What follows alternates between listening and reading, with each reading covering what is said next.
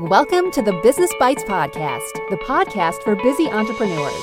Whether you're an online entrepreneur or seeking after brick and mortar success, this podcast brings you quick bites of content so you can learn and grow anywhere you are. Now here's your host, Rachel Brainke. Welcome to this episode of the Business Bites. I am your host, Rachel Brainke, and I am super excited. Wait, I probably say that almost every episode. Well, I only talk about content that I think is really important and really exciting for your business. Or else, if it's on the legal side, it's because it's a necessity. But this topic of marketing messaging, cutting through all the BS, getting directly clear, exact of what we need to do, this is a topic that I feel like permeates almost all the aspects of business. When I'm working with other clients, I feel like I want to just grab their face in my hands and look them directly in the face. And oftentimes, I feel like I'm mentally doing that to myself because by focusing and getting really crystal clear on this one aspect will help to set the tone for everything in your business, or how you manage your business, how you manage the employees in your business, the marketing message that you put out, the content you're going to create, the social media messages that are going to go, how you're going to approach explaining legal documents to customers, clients, etc., how you're going to handle issues, being clear on who exactly that you're selling yourself, your product, your service, whatever it is to, being crystal clear and visually being able to see that person sitting in front of you is going to make all of those other aspects completely easy and clear and give you a nice little framework to set yourself up for success.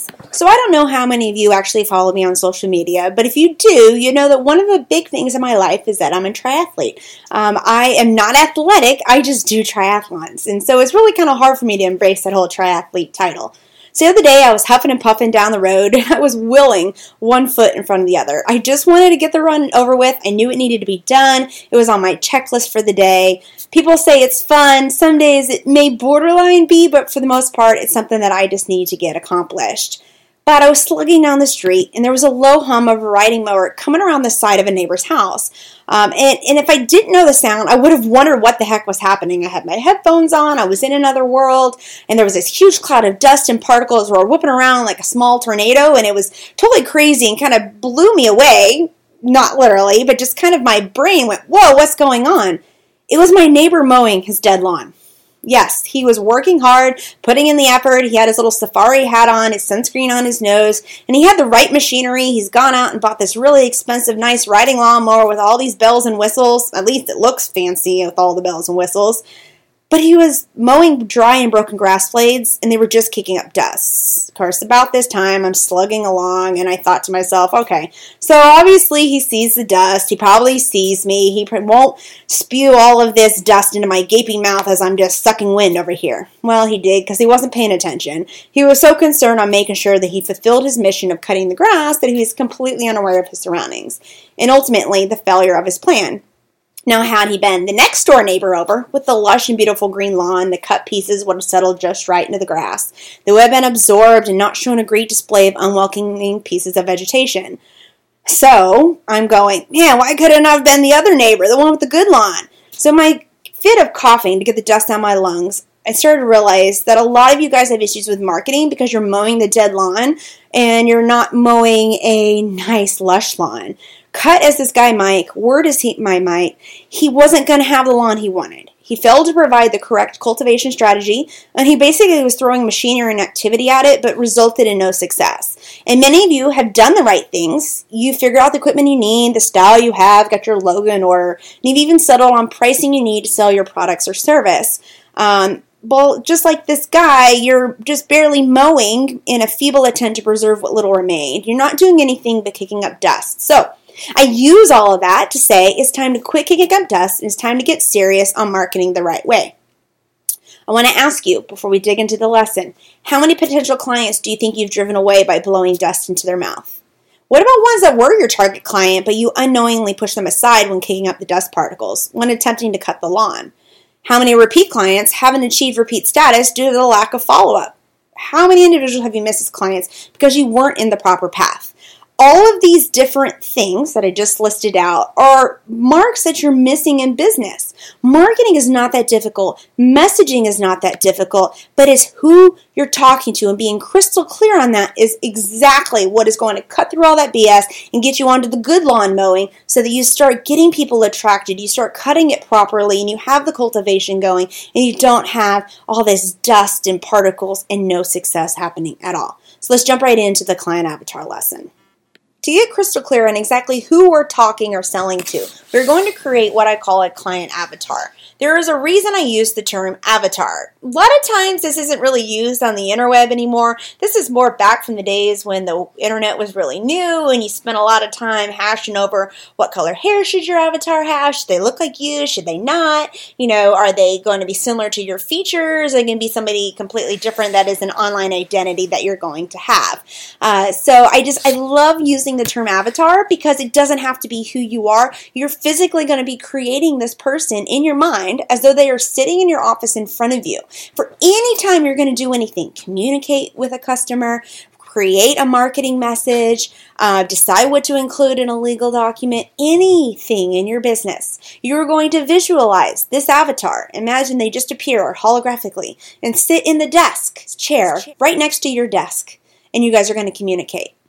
Okay, so we're going to walk through this procedure of exactly what I do with all of my consulting clients, and I'm going to explain a little bit why we're going to do that and how you're going to use it so that in the end, all of this becomes really crystal clear. The very first step is I want you to look and see who is it sitting in that desk chair next to you. What do they look like? What are they wearing? How old are they? What are their demographics? Do they have kids? Do they not have kids? What type of occupation could they be? Get as specific as possible. It sounds very counterintuitive when you're going through these items thinking, why would I want to be so narrowly specific? What good is that going to do? That's going to alienate all of these other customers. I'm going to explain that here in a second. Let me run back through the list and then I'll come back and explain to you exactly how the bell curve works of all these demographics and all these characteristics. So like I just said, we want to make sure we identify their gender or their age, what they look like, what they would be drinking if you were going to offer them something to drink if they walked into your office to talk to you. Is it going to be coffee? Is it going to be a decaf coffee? Would it have almond milk? Get as specific and crystal clear as possible. Do they have kids? How old are those kids? How old is this person? Are they working? Are they not working? What are their specific hobbies? What are their preferences? What are their dislikes? This is the exact checklist, I just read it out to you, that I go through anytime I'm going to create a new brand. I need to know who I'm going to look at and talk to that's sitting in the chair across from me. I oftentimes find that people fall their avatar into one or two categories.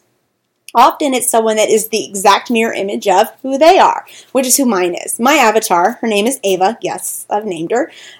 She is pretty much me, sitting in the chair across from me. I work with a lot of clients, and I have a couple of brands this way who their avatar is a 180 of who they are. There is not a right or wrong answer. It is who you desire to service. It's the market that you want to provide you, your product, or your service to. So go ahead. I want you guys pause for a second, work through all of those, the checklist I just talked about. Add on extra things as you think about it too. Maybe think, oh, she likes to shop at Kohl's, but she doesn't really care for it except around sales days. Those things are very important. Don't just be general. Get as specific as possible as you can for your avatar, because we're going to work through kind of how the bell curve works and how you're going to gather other people. Even though you're talking specific, we're going to throw a net. We're going to get everyone that's surrounded around that little specific person. Alrighty, so you guys just finished filling out and hopefully naming the avatar that's going to sit in your office in front of you. The person that you're going to try to sell your product or service to. If you didn't name them, please go ahead. Just quickly come up with a name that came to your mind, because I want you to be able to talk to this person, even with your door closed in your office so people don't think you're crazy. But I want you to be able to talk to this person anytime you take an action. The reason I want you to get very specific on who they are is because it helps your messaging to be very clear. I want you to visualize for a second a bell curve. In the bell curve, and if you don't know what it is, go Google it real quick and then come back. At the very top of the bell curve, in the very center top, there is a point. That point is my Ava the avatar, whatever your avatar's name is. That is where your person sits. That's where all those characteristics we just outlined are all going to be listed and fall right there. The reason we want to get very clear on that middle point is because we're not trying to attract just that person. I mean, you may be very specific and may be very particular in your business, but you're going to see that even when you market into every single one of those characteristics, you're not going to always get all those characteristics. What happens to the bell curve as you start going to the right or the left? It starts to slope down a little bit. This is the decrease in number of the characteristics on your avatar list that we just did. Nothing wrong with it until we get to the farther edges. And those are the people that we don't want. Those are the people we don't want to waste our time on because they're probably not going to buy into us. That's not who our ideal avatar, ideal customer, ideal client is. So in the center, focus on those 10, 15, maybe 20. That's probably a bit much. I stay around 15 characteristics. In the center is 15 characteristics. And the great thing about it is as you market to those, you may get some people that have more than all those 15 and then some. You may have some that are less than the 15, but they're all on the top of that bell curve. They're all in that pool of people. That right there identifies the pool of people that you want to be marketing to. This should make all of your messaging clear. So when I sit down, for example, to create my social media marketing strategy, by knowing that Ava's sitting there, she's drinking a white chocolate mocha latte, whatever, from Starbucks, non-fat skim milk, and she is nicely dressed, but she's short on time because she's got to go pick up her kids from school since she just came from work. She's stopping off to see me. See, that's just an example right there, exactly how I envision this avatar. When I am going to create my social media marketing strategy, that's what I think of. If I had to tell her a message right then, as she's sitting in my office in that limited amount of time, what would it be? If I'm going to create a picture to show her, it needs to be something that's going to attract her. Not just try to attract anybody, any females generally in the area. It needs to be the female that's of this age, of this occupation, of this type of life situation. I hope you guys are following where I'm going with this. So that is how the lens that I want you guys to look through when you're creating any piece in your marketing, any piece in your content, anything in your business right there. Is exactly who you're speaking to because you're going to gather the other people around her. She has friends, think back to the bell curve. She's at the very top. Her friends are standing a little bit to the right. Other friends are standing a little bit to the left. We don't have to be identical. They're not all identical zombies. They're not cookie cutters of each other, but they're similar. Birds of a feather flock together, and that's exactly the entire goal. It's going to make everything easier for you guys. So I want you to work through this process and know that the answer's out there. You just have to think about exactly who you're trying to reach. Now, here is another part of the exercise I'm going to throw in for you. You may have been in business a while, or you want to double check to make sure you're doing things right as you go along, which is good, is what you should always be doing, always reevaluating. But now with social media and Google Analytics, and we got Facebook Insights, Instagram Insights, everything tells us all this data. You guys should be looking at this data for a couple of reasons. One, you can look at it now and see, okay, before I change any of my marketing messaging, who have I been reaching? Everything I just listed is inside all of those insights. It's in Google Analytics. It's in Facebook Insights. It's in all of those. So you can look at that and go, okay, maybe I've been doing things right. That's the avatar that I'm trying to reach. I'm on the right path. Or you can look at the insights and go, man, I am reaching the entirely wrong person, and that's why stuff's not selling, or that's why I'm having problems, and that's exactly where I don't want to be. So I need to sit down and get very clear on my avatar and flip my marketing message and flip everything on its head. The tools are in front of you. The tools are free for you guys to use. You need to utilize them, but utilize them in the box that I've given you of this client avatar. Make this a routine thing. Stick it onto your calendar. Do it on a quarterly to evaluate. Anytime you do a large new marketing push, evaluate. Are the insights changing? Are the demographics changing? At the same time, inwardly look and see if maybe your perspective of your avatar is changing as well. If you're really crystal clear from the very beginning who you want it to be, it's not changing, you're just focused on the business changing, really clear cut.